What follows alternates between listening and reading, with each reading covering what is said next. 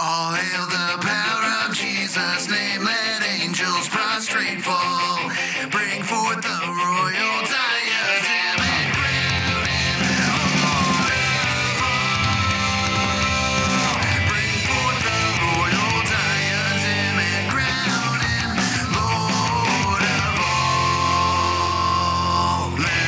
all. Welcome, everybody, to the Tag Your It podcast. I'm Ray Ray. And I am Dave, coming to you from Lynn Valley, Kansas. Lynn Valley, Kansas, and Springfield represent right here. So, yes, thank you guys again for being a part of our podcast and our I guess it's not a live cast anymore, but our YouTube channel and everything. But yes, here we are coming straight out of last week anyway. Dave and I were both at the Abolish Abortion Missouri rally.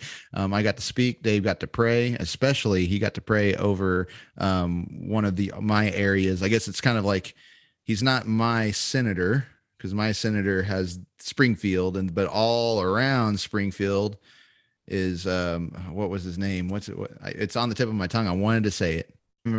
It's Burleson, Eric Burleson. There we go. I didn't even have to search for it, but yeah, Eric Burleson was there, and Dave got to pray over him with a large number of people. So it was a great time. So we're coming out of that, and we wanted to provide some information. If you'd missed it or didn't know about it at all or whatever, we wanted just to produce one more show on the rally anyway, to because there's a really cool story about what's going on, to provide more information, because we do, if you go to tagyourministries.org/MBAA.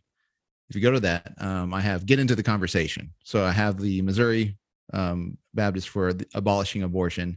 I've got the a little slideshow of the resolution. Underneath that says Get Into the Conversation. I've got all the Tag Your It episodes that deal with abolition. And so you can see the history, the conversations that have been had, get information and all that stuff there. Get into the conversation, have conversations with your family and friends, and your churchmen and your elders and deacons and all that.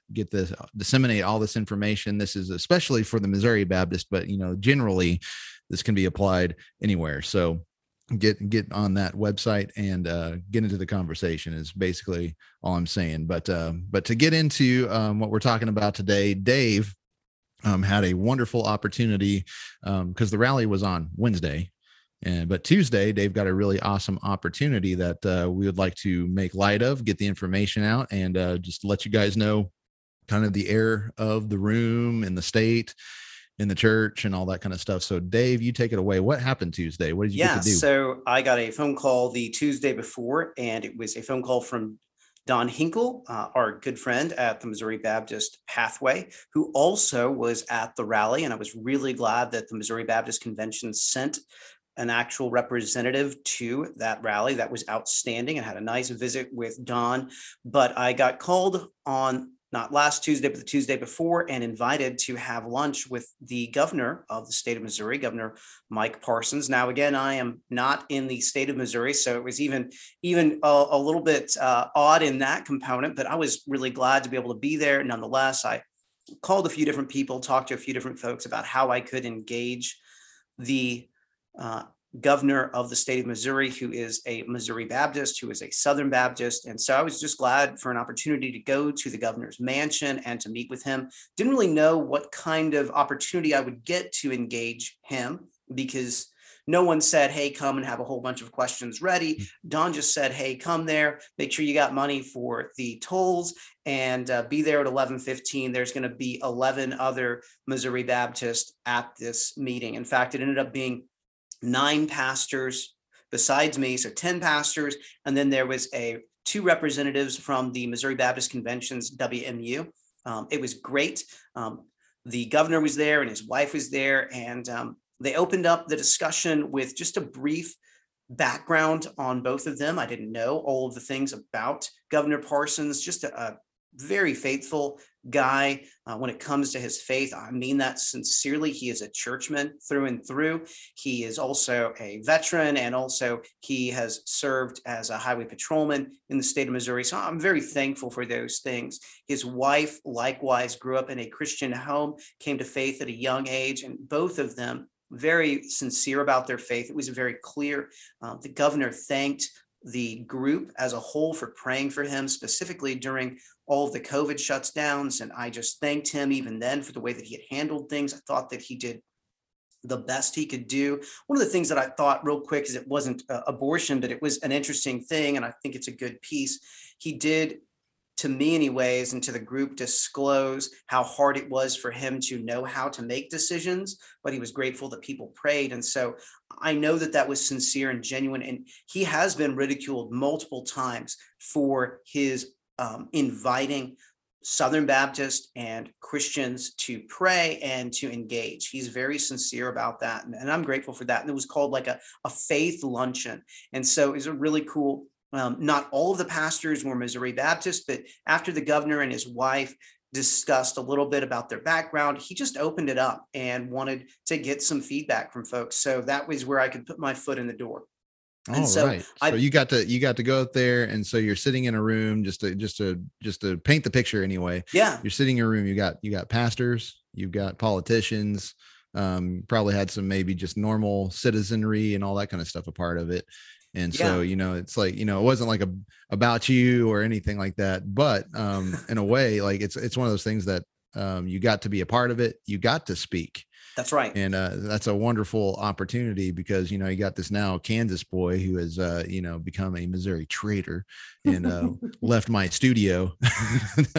But no, you got this guy. He's been involved in Missouri for so long.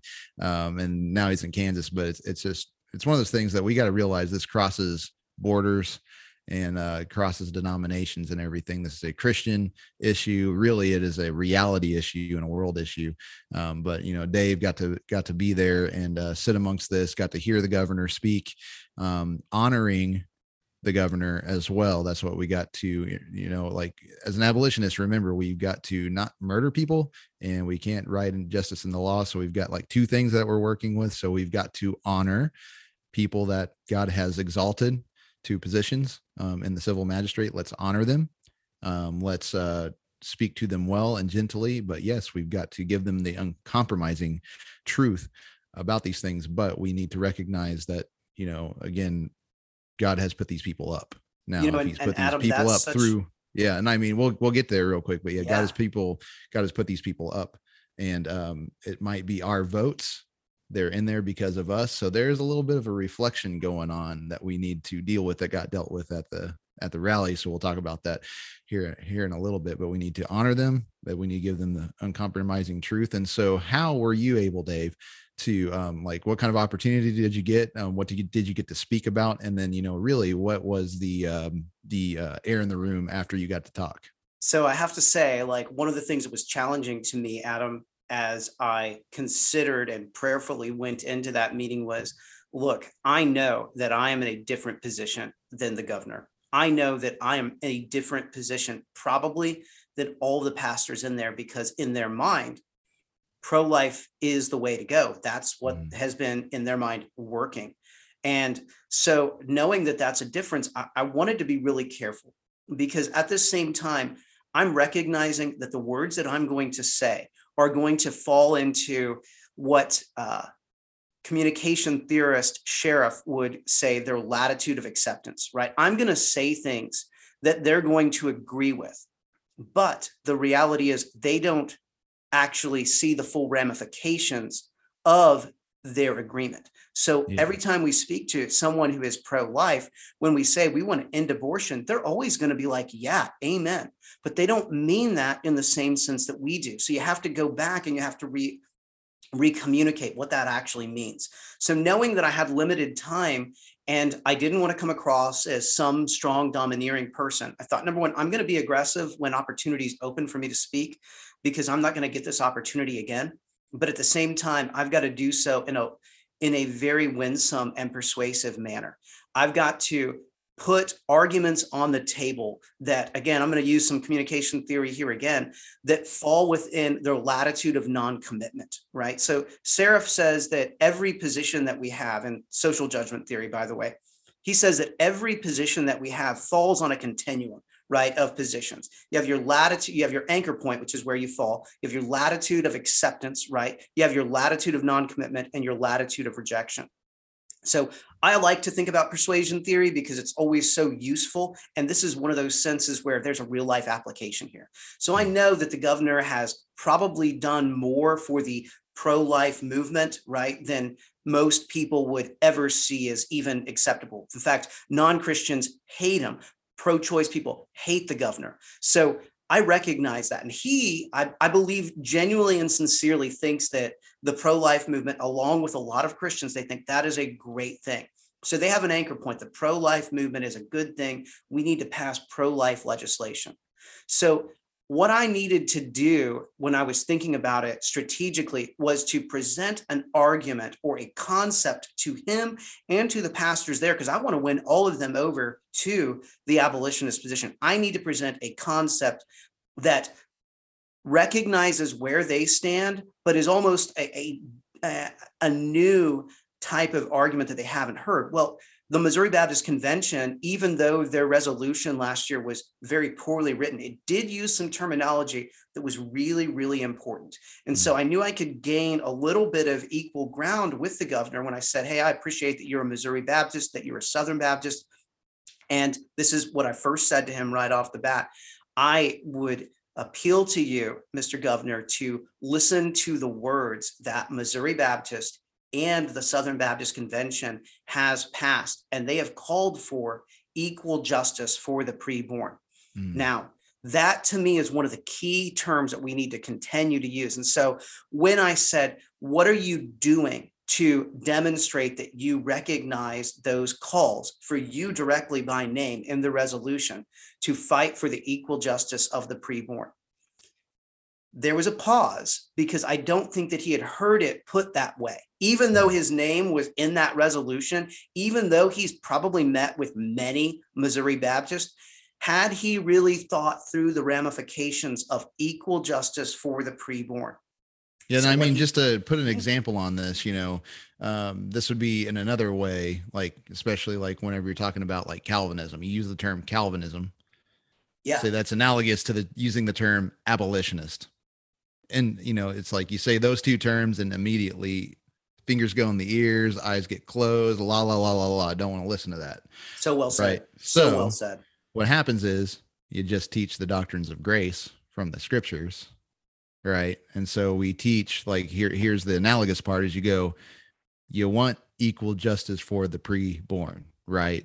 And then they'll go, yeah, because that's what they do want. If you are a Christian operating off Christian principles, it's only whenever you go off those into another worldview that we've got to expose. And this is what Dave was talking about earlier. They have a worldview. They're having this conflict of worldviews. And so that's why we can't agree on, say, this issue. We can agree on, we want equal justice for the preborn, but it's going to be which worldview you're going to operate that gets there is where we need to discuss. And what that does strategically, Adam, or not, and what that does persuasion theory wise. And again, because I love persuasion theory, I do think about it frequently. And I often don't bring some of that into its practical application within apologetics and within even the defense of the Christian faith. But I think it's really interesting because what Seraph would tell you that does when it comes to persuasion theory is it drops an argument into what's known as the level of non-commitment or the latitude of non-commitment. Because he hadn't really heard that terminology, he had to think through it in a different way, right? And so I think that terminology of equal justice is a key piece, because I don't know a pro-life person who wouldn't hear that idea and be like, that's right. Like, the preborn really are people. Like, we truly believe that life begins at conception. What are the ramifications of that position? So it threw him off for a minute. And then what happened was something that I think will be predictable when you do engage in that language with someone who is classically pro-life. What they're going to do is they're going to then revert to their script. And of course, he is a politician. God bless him. He is a Christian. I believe that sincerely, but he does have a very political mind. So he struggled for a minute on that concept. In fact, you could tell that his mind began to kind of, wait, what? Equal justice for the preborn. And then he kind of went into his script of, I'm pro-life. There was only 65 abortions in the state of Missouri. We have legislation right now to end the funding of Planned Parenthood in the state of Missouri. And I said after that, well, Governor, I appreciate that you love the preborn. What I'm asking for you to do is to make sure that legislation gets passed that would provide equal justice for the preborn. And then I said, such as the legislation offered by Senator Moon, SB 699. Amen. I said, unfortunately, Governor, he can't even get a hearing for this legislation. And there are pro-life people who are blocking this. Mm-hmm. Then what happened was, and I do believe that this was sincere, he said, well, I have not read that piece of legislation. And then he said, the issue is that you don't know what's going to get attached to those things, but I appreciate, that you love the preborn. So that, and I would say, when I ask for, by the way, this is a key thing, when I said, I am appealing to you to fight for equal justice for the preborn.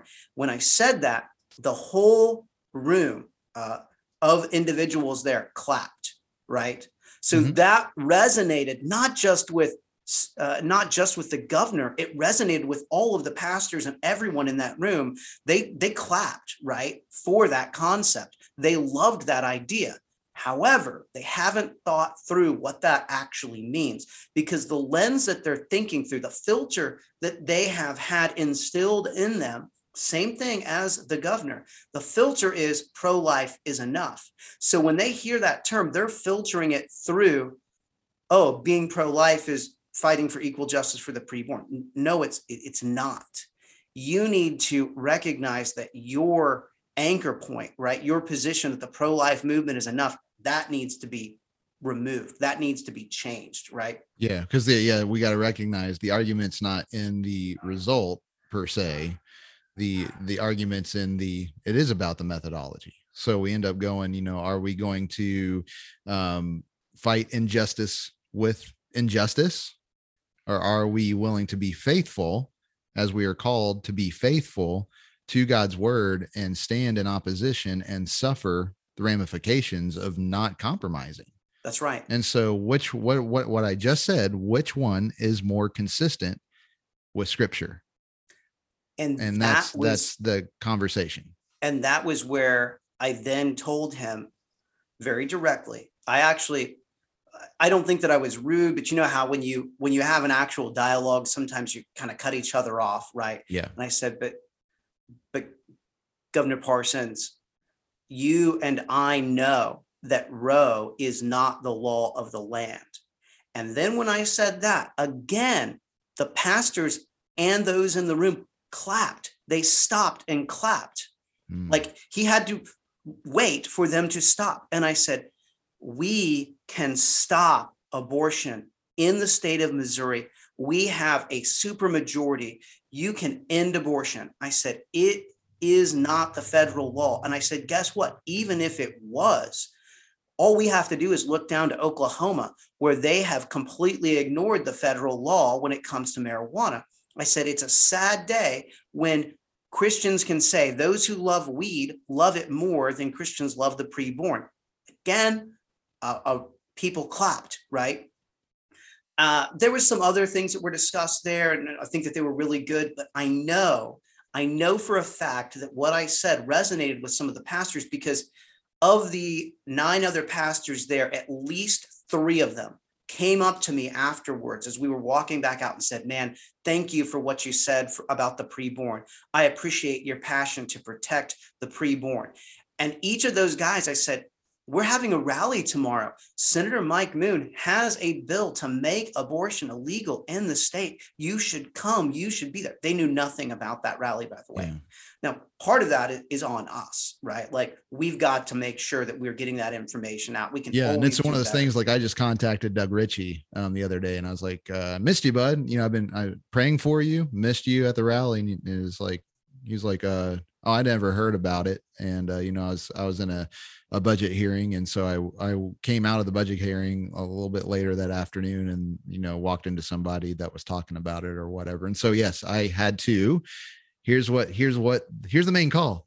I had to say, I'm sorry. And I have to walk in repentance. So if I want Doug Ritchie there, guess what I'm going to have to do? I'm going to have to tell him, so yeah, I was busy and stuff, but I should have taken my time going, hey, I'm going to end up probably maybe not seeing Doug Ritchie there. So let me see if I can get him. And then he can go like, well, I'm in a budget hearing at this time, whatever he wants to, or whatever he's got to do, whatever he wants to say on that.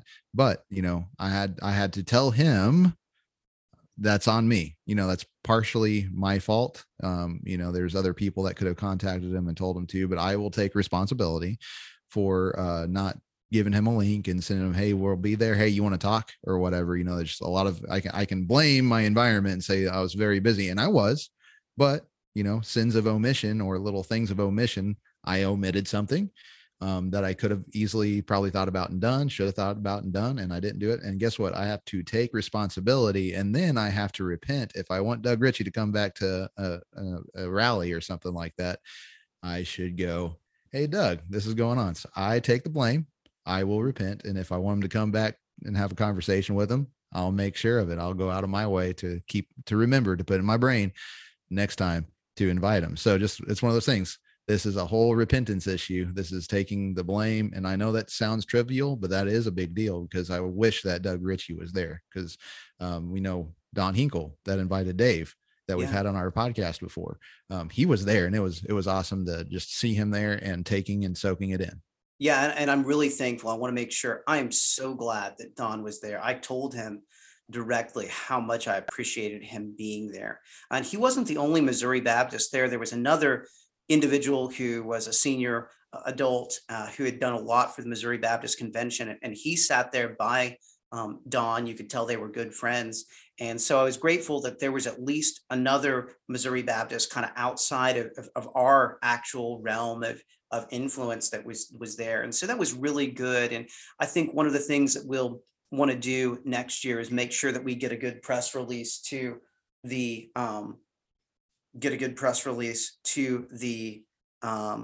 Missouri Baptist Pathway to make sure that people get there. Sorry, my phone rang. I apologize. I didn't have it on.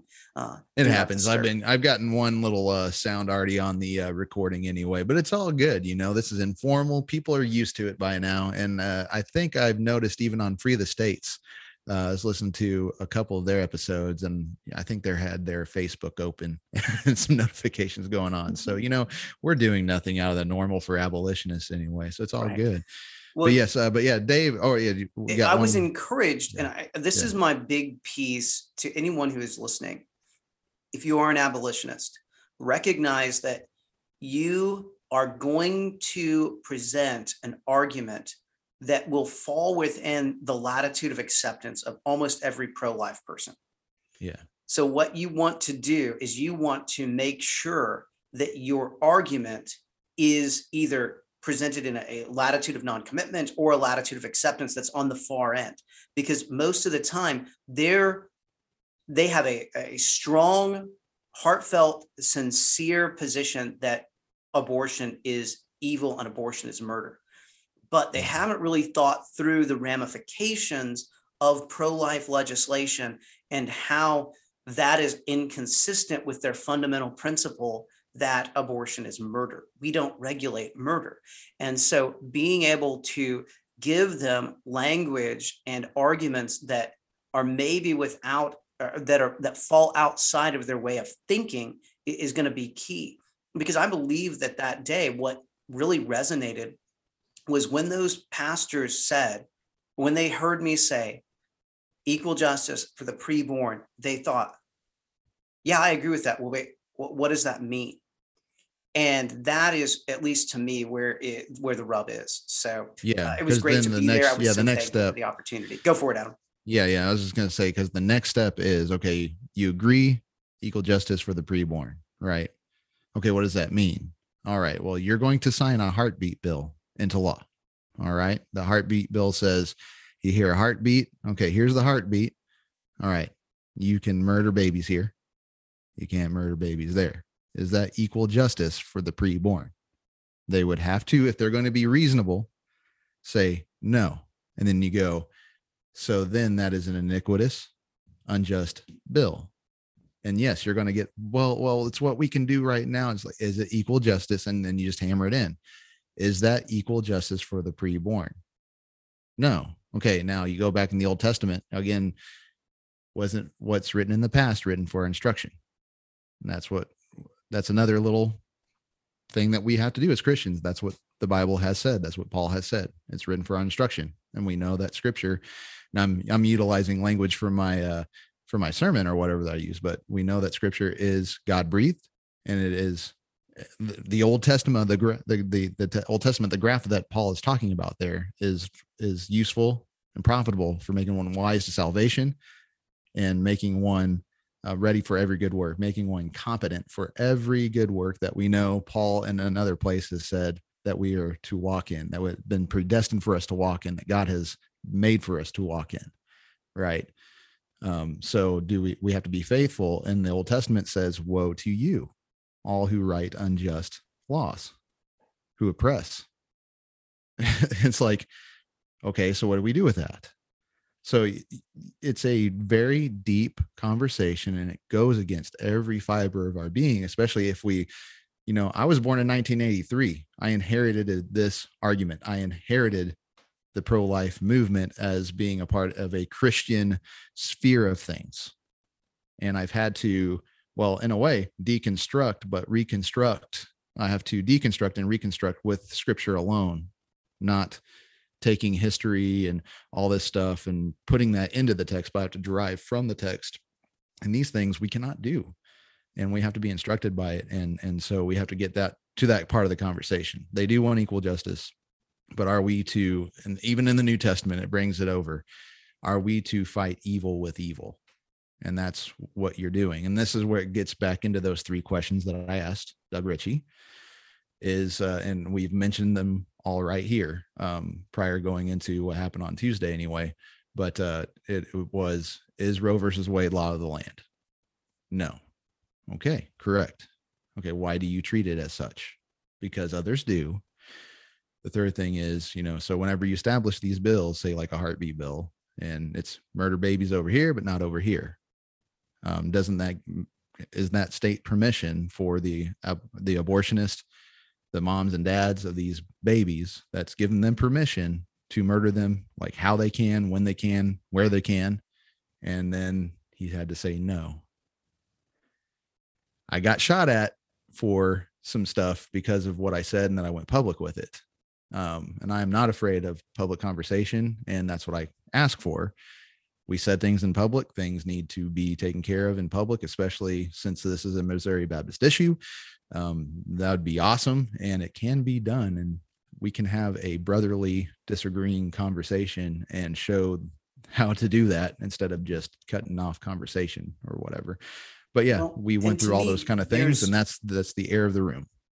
To me, what was nice, I would say, and I want to put something into perspective that I think is key.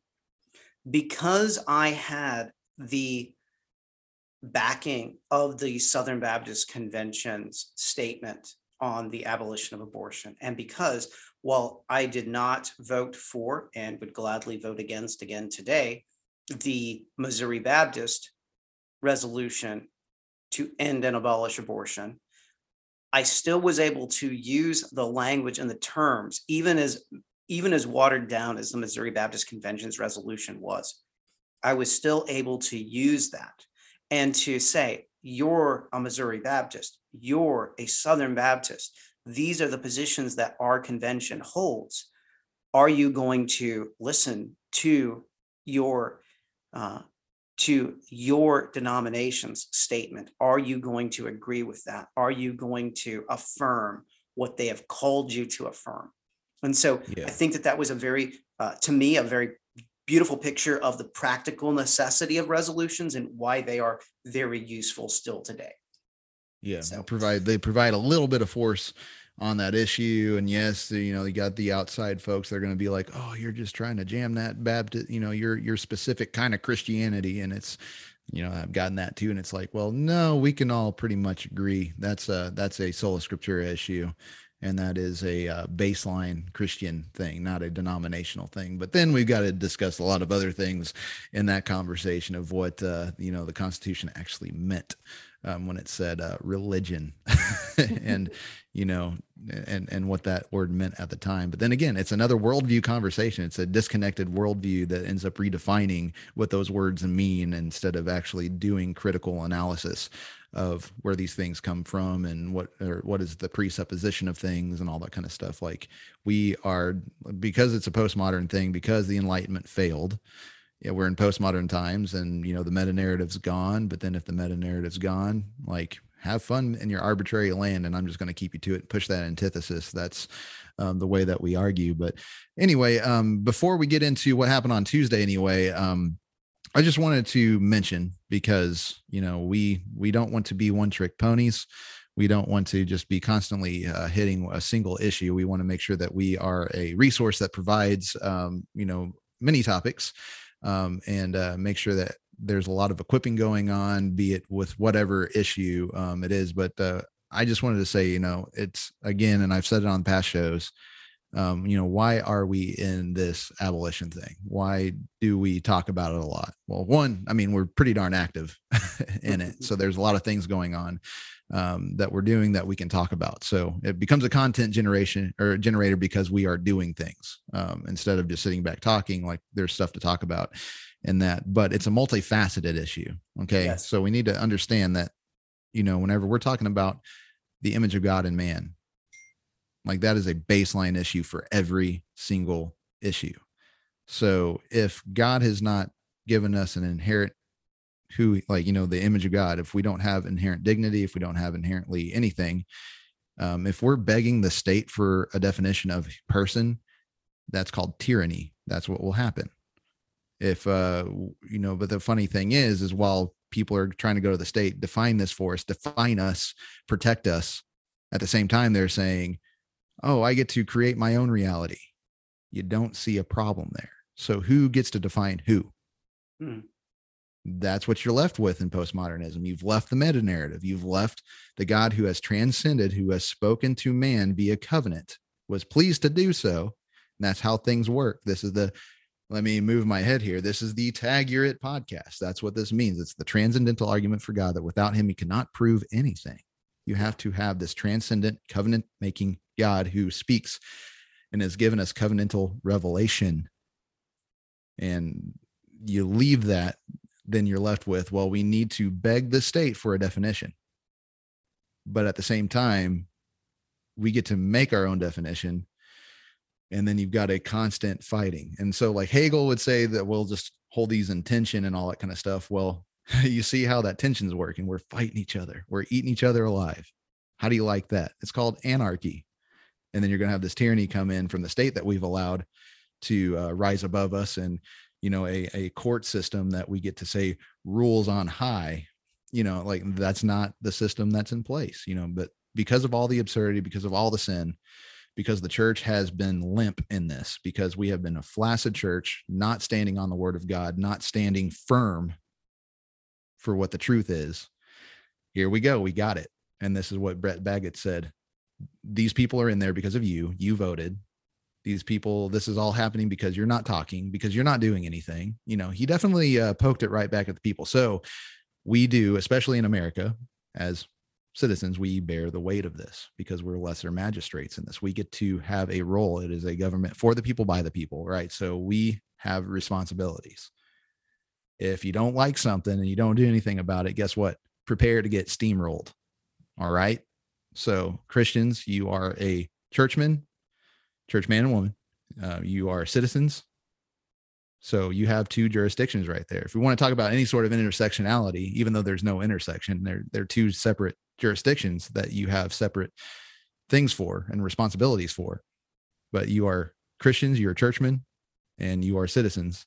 And God has given you responsibility. So stop having a dead faith and have an active faith and show your faith. Prove your faith by your works. If you want babies to stop being murdered, go out there and do it. Or else you're going to show that you have a dead faith, that you do not believe God, that you do not believe Jesus Christ is ruling and reigning and will squash all his enemies under his feet. Do you believe that? Show it.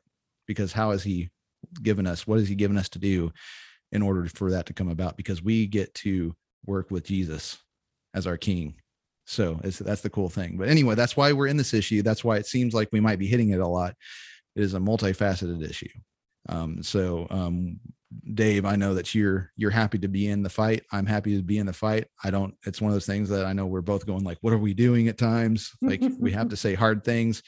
We have to be ready to lose relationships. Hopefully it's not on our end. Hopefully we suffer because we have tried and done our best and argued persuasively and winsomely, and they have left us. We don't want to do that, but again, one of our goals always in dealing with this topic is not just to affirm the abolition of abortion, because that is an incredibly important thing, but it's because it's consistent with the way that we view reality, as God has transcended and spoken so clearly about humanity, and what are the ramifications of holding that position and doing so consistently. It's a call for consistency. And that is a key piece, I think, for us as Christians to always be going back and checking if our actions and if our behavior in the public sphere and in the private sphere is consistent with what we profess. And so we couldn't help but deal with this issue from the very outset because of the way that we have allowed the revelational epistemology to guide our behavior and actions.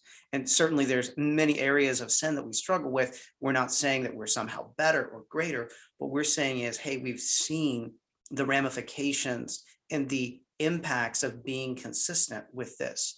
Now, that means that we must call for the immediate abolition of abortion, for the criminal punishment of those who would murder their babies. That is an exceptionally important thing. And we must uphold that standard because God is just. And I think that so many people did an excellent job of bringing that out, whether it was Brandon, whether it was Josh, whether it was Kevin, whether it was you, Adam, whether it was Brett. The implications of our worldview, of the reality that we have a revelational epistemology, are seen in this issue in a way that is right now impacting our society. There cannot be a consistent Christian who is pro-choice. There cannot be a consistent Christian who is being pro-life. That's the massive paradigm shift that has been called for with this statement.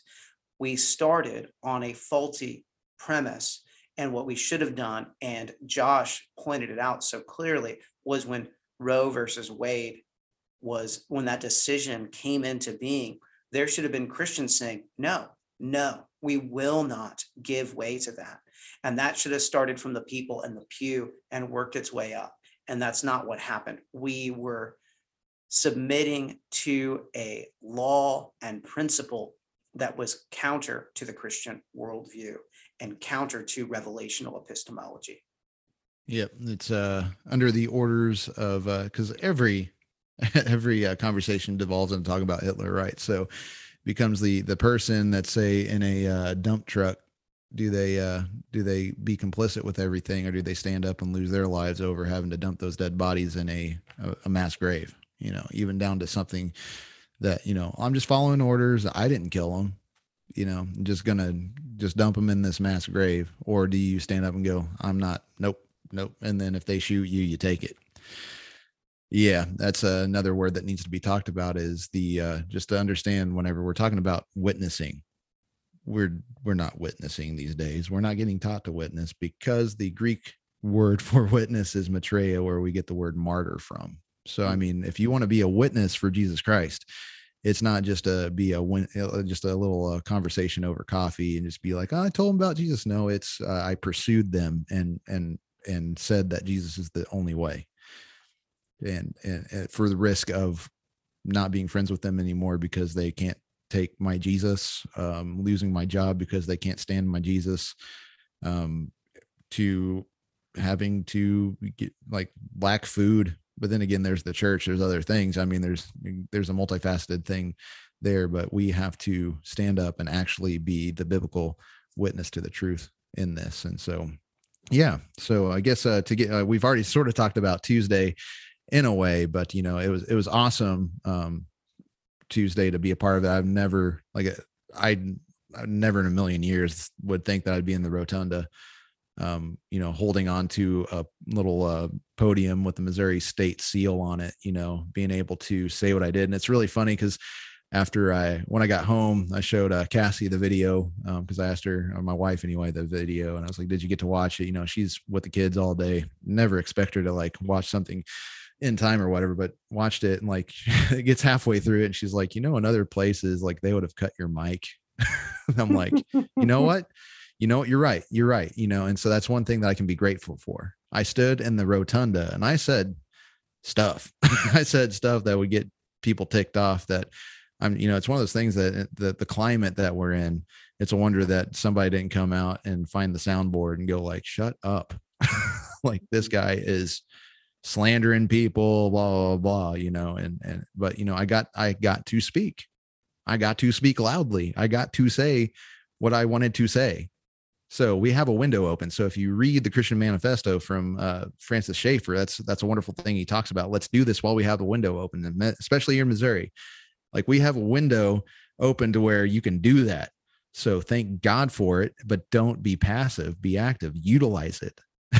So that was a wonderful thing. So I got to be up there and be a part of that. But it was awesome to see Josh and Brandon. It was awesome to finally meet Brett Baggett in person, and just thank him because he'd come off of like 3 or 4 days of just preaching, and he drove all the way from Oklahoma. It's like, I'm used to, like, if he came to Springfield, it wouldn't be so bad, but he had the extra distance of coming to the capital too. So,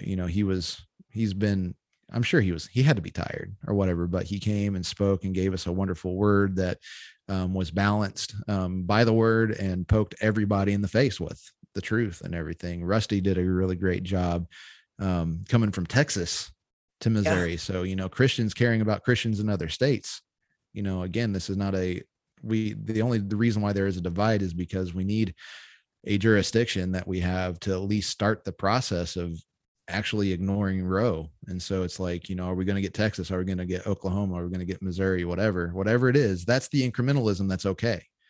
One of the things that was interesting about my discussion with the governor was that when I told him, and he was well aware of the legislation that has now gone to the Supreme Court regarding Mississippi law, what he had told me was, in the state of Missouri, if Roe versus Wade is ever overturned, then that's the end of abortion in Missouri.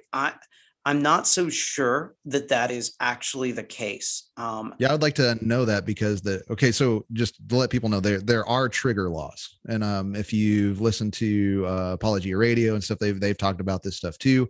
Doug Wilson has, even though he wants us to say thank you to the pro-life movement, and there's another good one by Apologia where they actually, because you do have people that respect Doug Wilson like me too, but they did a really good treatment of going, "I'm going to grab you by your theonomy, Doug." And so there's an episode of that. So listen to that. We don't have to reiterate that here. We got the trigger laws that do come into effect, but what does that do? Do the trigger laws actually still create equal justice, or do they still allow for women who have premeditated murder? Do they allow them off the hook because of intersectionality? Because remember, we have that in there. So is it equal justice to where if a woman who were to like, I want this person in me dead, that's called murder. Even the thought, Jesus says, is murder. Now, we don't stone people over thoughts, but whenever that thought turns into the fruit, which is they go say it's abolished, they say we have made the abolitionist profession illegal. This woman has gone into a back alley, gotten it done, and we find out that this person she's in the hospital because she bled out, because that's really stupid and ignorant to do and foolish to do. But she goes into the hospital, you're sitting there going like, oh, sorry that you had to do that. So, or no, we're going like, yes, you tried to murder a human being, and yes, you murdered a human being that's inside of you. Yes. And this is what happens. And they need to be dealt with justly, so that's the thing is, do those trigger laws provide equal justice still? I'm going to probably highly doubt it, but it'd be something to look into. The other thing is that's the bait that they try to get you off track with. No, we need to do it now. Like, we don't need to wait. So yes, the federal government needs to repent. And they need to say, we should have never done this. We should not be, they're calling it healthcare. So I can tell you right now, the government should not be involved in healthcare. That's not their jurisdiction. Their jurisdiction is justice, not healthcare. So, you know, if they throw it back to the states and we get rid of it, this is where Doug Wilson would say, well, you should say thank you to the incrementalists. It's like, no, we don't have to say thank you. My greatest it's walk God. away. Again, it gets back into what I was talking about, the whole Reuben and Judah issue in my sermon anyway. We are not going to say thank you to Judah and Reuben for at least keeping Joseph alive.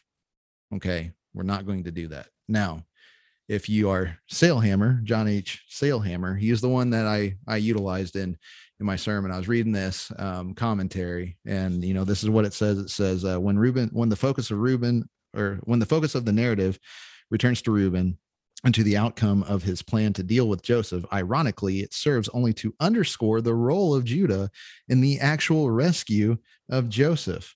Reuben had no part in the plan to sell Joseph to the Ishmaelites. Ultimately, it was Judah who saved the life of Joseph. And I'm sitting here going like, there it is. Even in our commentaries, do we see the worldview switch? We see an imminent, relativistic, pragmatic worldview, because you forgot to do your theological reflection to the end of the story where that's called evil. And then you forgot to go to Paul when it says, we don't do that. We uphold the law. So God saves, great thing. So if the Supreme Court reverses their decision, thank God, not incrementalists. Get rid of your pride. Lose your pride, pro-life people. Lose it. And you get none of this. And that kind of brings me to this component. My biggest takeaway from my meeting on Tuesday was how much more work we have to do, because those pastors, many of them were Missouri Baptists, but not all of them were. They had not heard these things. They had no clue about the problems within the pro-life secularist movement. That is an issue. That's why we need to continue to say these things again and again and again. If you are an abolitionist, you need to be strategic. You need to be very purposeful. You need to be winsome, and you need to make sure that you're pointing to those connecting points and then calling into question the consistency with which a typical pro-life pastor will move forward with things. And that's what I was reminded of more than anything, was here are a group of brothers. They actually do really love the preborn, but they haven't thought through the ramifications of their deep held and long held position. Yeah. So we need to, again, we have to repent from the starting point. We need to repent from the fact that we didn't do it. We didn't do right from the beginning. And the cool thing is Jesus is the only one that can grant you repentance, because he's the truth, because of what the word he gave from the Father to us through the apostles, through the Old Testament too. Like, this is the only worldview that will let you just pack up and move. You can pack up your things because Christ absorbed all your sin. And so all you have to do is change your mind, walk the other direction. And it's an easy yoke. And so we don't have to ground and pound. Like, again, there's no ex post facto sin hunting in the past to put people in jail over their murder. No, let's just, from this day forward, we do not do this anymore. And so if you're caught doing this, you get justice served to you. So that I know I've talked to another representative that brought that, and I'm like, that is not right. That is a straw man argument, because they're going, if it was 30 years ago that we did this, you know, how many people in the pro-life movement would have been put in jail over it? And it's like, no, they wouldn't have. It would have been that day that they called it illegal, then dealt with from that day, everything in the past. And that's the reason why we can do that as Christians, because if you're a Christian, if you are in Christ, everything that is sinful has already been placed on Jesus Christ and put underneath the wrath of God for you. So this is the only worldview that provides repentance. And so why are we so reluctant? Why do we wince whenever repentance is at? Because like, it's easy, but your pride, get off your pride. Don't have your pride. God saves, man sins. Both co-equal issues. We do not praise man for a compromising rescue. We do right in the sight of God with the word of God. Is that, and that's what we're calling for. That's it. I get passionate and heated, but it's not out of anger. It's just like, if I get this, like, I really don't think much of myself, I guess. And I go, if I can get this, and like, why can't you? And that's kind of the thing.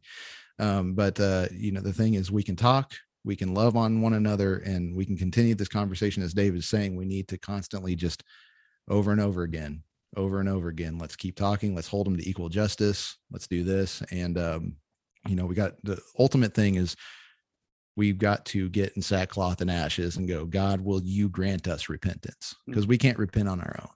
We have to beg God, will you call this nation to repentance? Will you allow this nation to repent? Will you allow the state of Missouri to repent? Will you allow me to repent? Do I need to repent? Instead of just your pride sticking up going, there's nothing that we can call to repentance here. And that's what I'm saying in the pro-life movement is, we don't have to repent of anything. It's like, you better ask yourself the question whenever you say, I don't have to repent of anything, just at least a good safety measures to, maybe I do. I can talk. Yeah, that's so well said, Adam. I think that praying that God would grant us repentance, which was something that you shared in your sermon, was such a key thing. And that's something that's not said enough. The abolitionists need to pray that the pro-life movement will be granted repentance, that pro-life brothers and sisters will see the consequences of the iniquitous decrees that they have affirmed, supported, and put forward. And then the money that they've used to line the pockets of the secularist pro-life industry. Yeah. But it was a wonderful thing. We had Don Hinkle there. That was a wonderful sight to see. And so, Don, if you're watching this, if you hear about this, if you know Don, tell him, hey, those boys at Tag You're It said, thank you so much for being there. And I made sure to go out of my way, shake his hand, and just say, thank you, brother. Thank you for being here. It's really awesome to see you here. And that's the only interaction I got with him. He was a pretty busy dude up there because he's well known or whatever. But I got to at least say thank you, and just thank you again to Wes Scroggins for putting it on and allowing us to be a part of it. And then I don't know, all the speakers, Josh, Brandon, Kevin, Rusty, Brett Baggett, that was great. All the prayers, all the songs, there was really awesome because there's some like specifically abortion like issued like lyrics through in some of those songs. And that was, I'm singing this going like, oh, this is hard, just because like it's right, but it's like so gross to see what we're singing about. It's like, it's gross, but we're speaking prophetically about it. We need to repent from, the murder of the preborn, and we're singing songs. Like, it's just, we don't sing like that. We don't sing imprecatory psalms.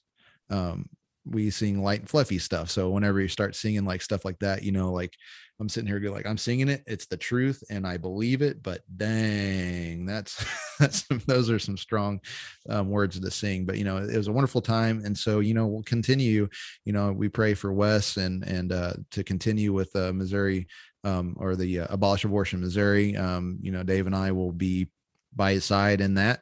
And just Mike Moon will be by his side as long as he's in politics, and we'll get the word out from what he does, because I don't think he's wavering at all. I don't think he's going to give up. And I've been told by Wes, even Mike Moon like puts his hands on his head going, what am I doing? What am I doing? So, he is a human. He needs prayer. He needs the Holy Spirit. He needs his brothers and sisters. And so that's what we're here for. But, I'm so thankful for the opportunity, but just like what Brett Baggett said, we don't need to be rally abolitionists. We need to be everyday abolitionists. So like the church, like we will make fun of the people that come to church on Easter and Christmas. Let's not be those kind of Christians. Let's not be those kind of abolitionists. So let's do these things. Let's have these conversations. Let's have these conferences and stuff like that. But it's going to come down to you calling, getting to know your senators, getting to know your representatives, and making a relationship with them at some level, email, calling, all that kind of stuff. Looking like go to the Missouri website and find out the bills that they do have, because I found out Doug Ritchie had a barber bill saying that after 20 years of being a licensed barber, there should be a lifetime license. And, I'm like, that's kind of cool. Thank you for thinking of barbers, you know, so I can sit there and like go like, thank you. I can honor him and say, I like that, but you're, you know, incrementalism here, you know, like we disagree on that, but you know, you can look up what else have they done. And if they've done something well, pat them on the back, have their back, tell them that you have their back on these issues, but you have to go, you know, over here with this that I agree with you on, it's not consistent with what you're doing over here. And you know, just point that out, use that as an entry point for a conversation. And then it comes out down to, we do have responsibility. We do have some authority, and we can go like, if you do not change on this, we will vote you out. And you get enough people. And that's the way this whole system works. And it's a awesome gift of God that will go away if you constantly seek the federal magistrate to define who you are and what you get to do. So, you know, that will quickly go away. If you do not get active, you'll get steamrolled. So, you know, we got to do this as churchmen. We've got to do this as citizens within the confines that God has placed us in the here and now. Well, Adam, I think that is well said. I don't know that I have anything that I can add to that. I appreciate you giving me this time this morning. We usually don't record in the morning like this, but I'm glad that we were able to. We haven't done this since the lockdowns of COVID, you know, so it's been a nice early morning. I forgot to do my whole like coffee pour thing. I should have done that. Well, I got mine right here, my North American Mission Board. You got the NAM. I'm repping my church Redeemer in two different ways. So yeah, I've got a, you know, Redeemer. Oh, what am I doing? I'm looking at the screen, which my Redeemer logo is over here, but it's actually right there. So yeah, repping my church today. So. And by the way, I have an Adoniram Judson portrait for you next time. Well, thank you very much, sir. Thank you. Picked it up. I'll take it. We'll have to get you some stuff that I've printed off, save on the postage, and actually make another reunion. So I didn't know if you saw, I did share in my story our picture that we were sitting on the couch together, and I made sure to pick some music for it. Nice. No, I didn't. So good. Yeah, it was great. We got a lot of smiles. So I will be down in the area. I'll be in Bolivar for a trustee meeting on Monday. The 11th of March, something like that. I believe it's the 11th of March, but we'll have to have a reunion, and then we'll have to make it to where people can be like, hey, they're together again in person. So we can make that happen. But I guess since Dave has been found speechless, we'll end this show for today and get on to next week, whenever next week happens, Lord willing, anyway. But thank you so much for being a part of this. Please be in prayer for, not only us, but be in prayer for your civil magistrates. Be in prayer, especially for those who are your brothers and sisters in Christ that have been granted their position of the sword bearer in your state. Pray for them, honor them, talk to them, sharpen them with the gospel, let them sharpen you too, and then have this back and forth. But let's get this, we got to talk, and we got to stop being apathetic. And if you're a Missouri Baptist, you said that you wanted to repent from your apathy. So repent from it. And then also equal justice. We're going to nail you down on that one, because if you look at the rest of that resolution, it does not equal justice. And then please look at it. I have to beg. It's not, I'm not like sitting here like forcing or trying to have power over anybody. I'm sitting here going like, you agreed to this, but look at the document. It is horrendous because it's not equal justice, and it praises injustice. Yeah. So once we can get to that point and talk, then we can be reasonable, and our words can have meaning. And our lives can have meaning in one in each other's lives here, because we got to be reasonable and be able to speak. And we are at a point right now that we cannot even speak because of the inconsistencies. So we got to repent and be the church that we're called to be. So with that said, this is the Tag Your It podcast. I'm Ray. And I am Dave. And Soli Deo Gloria.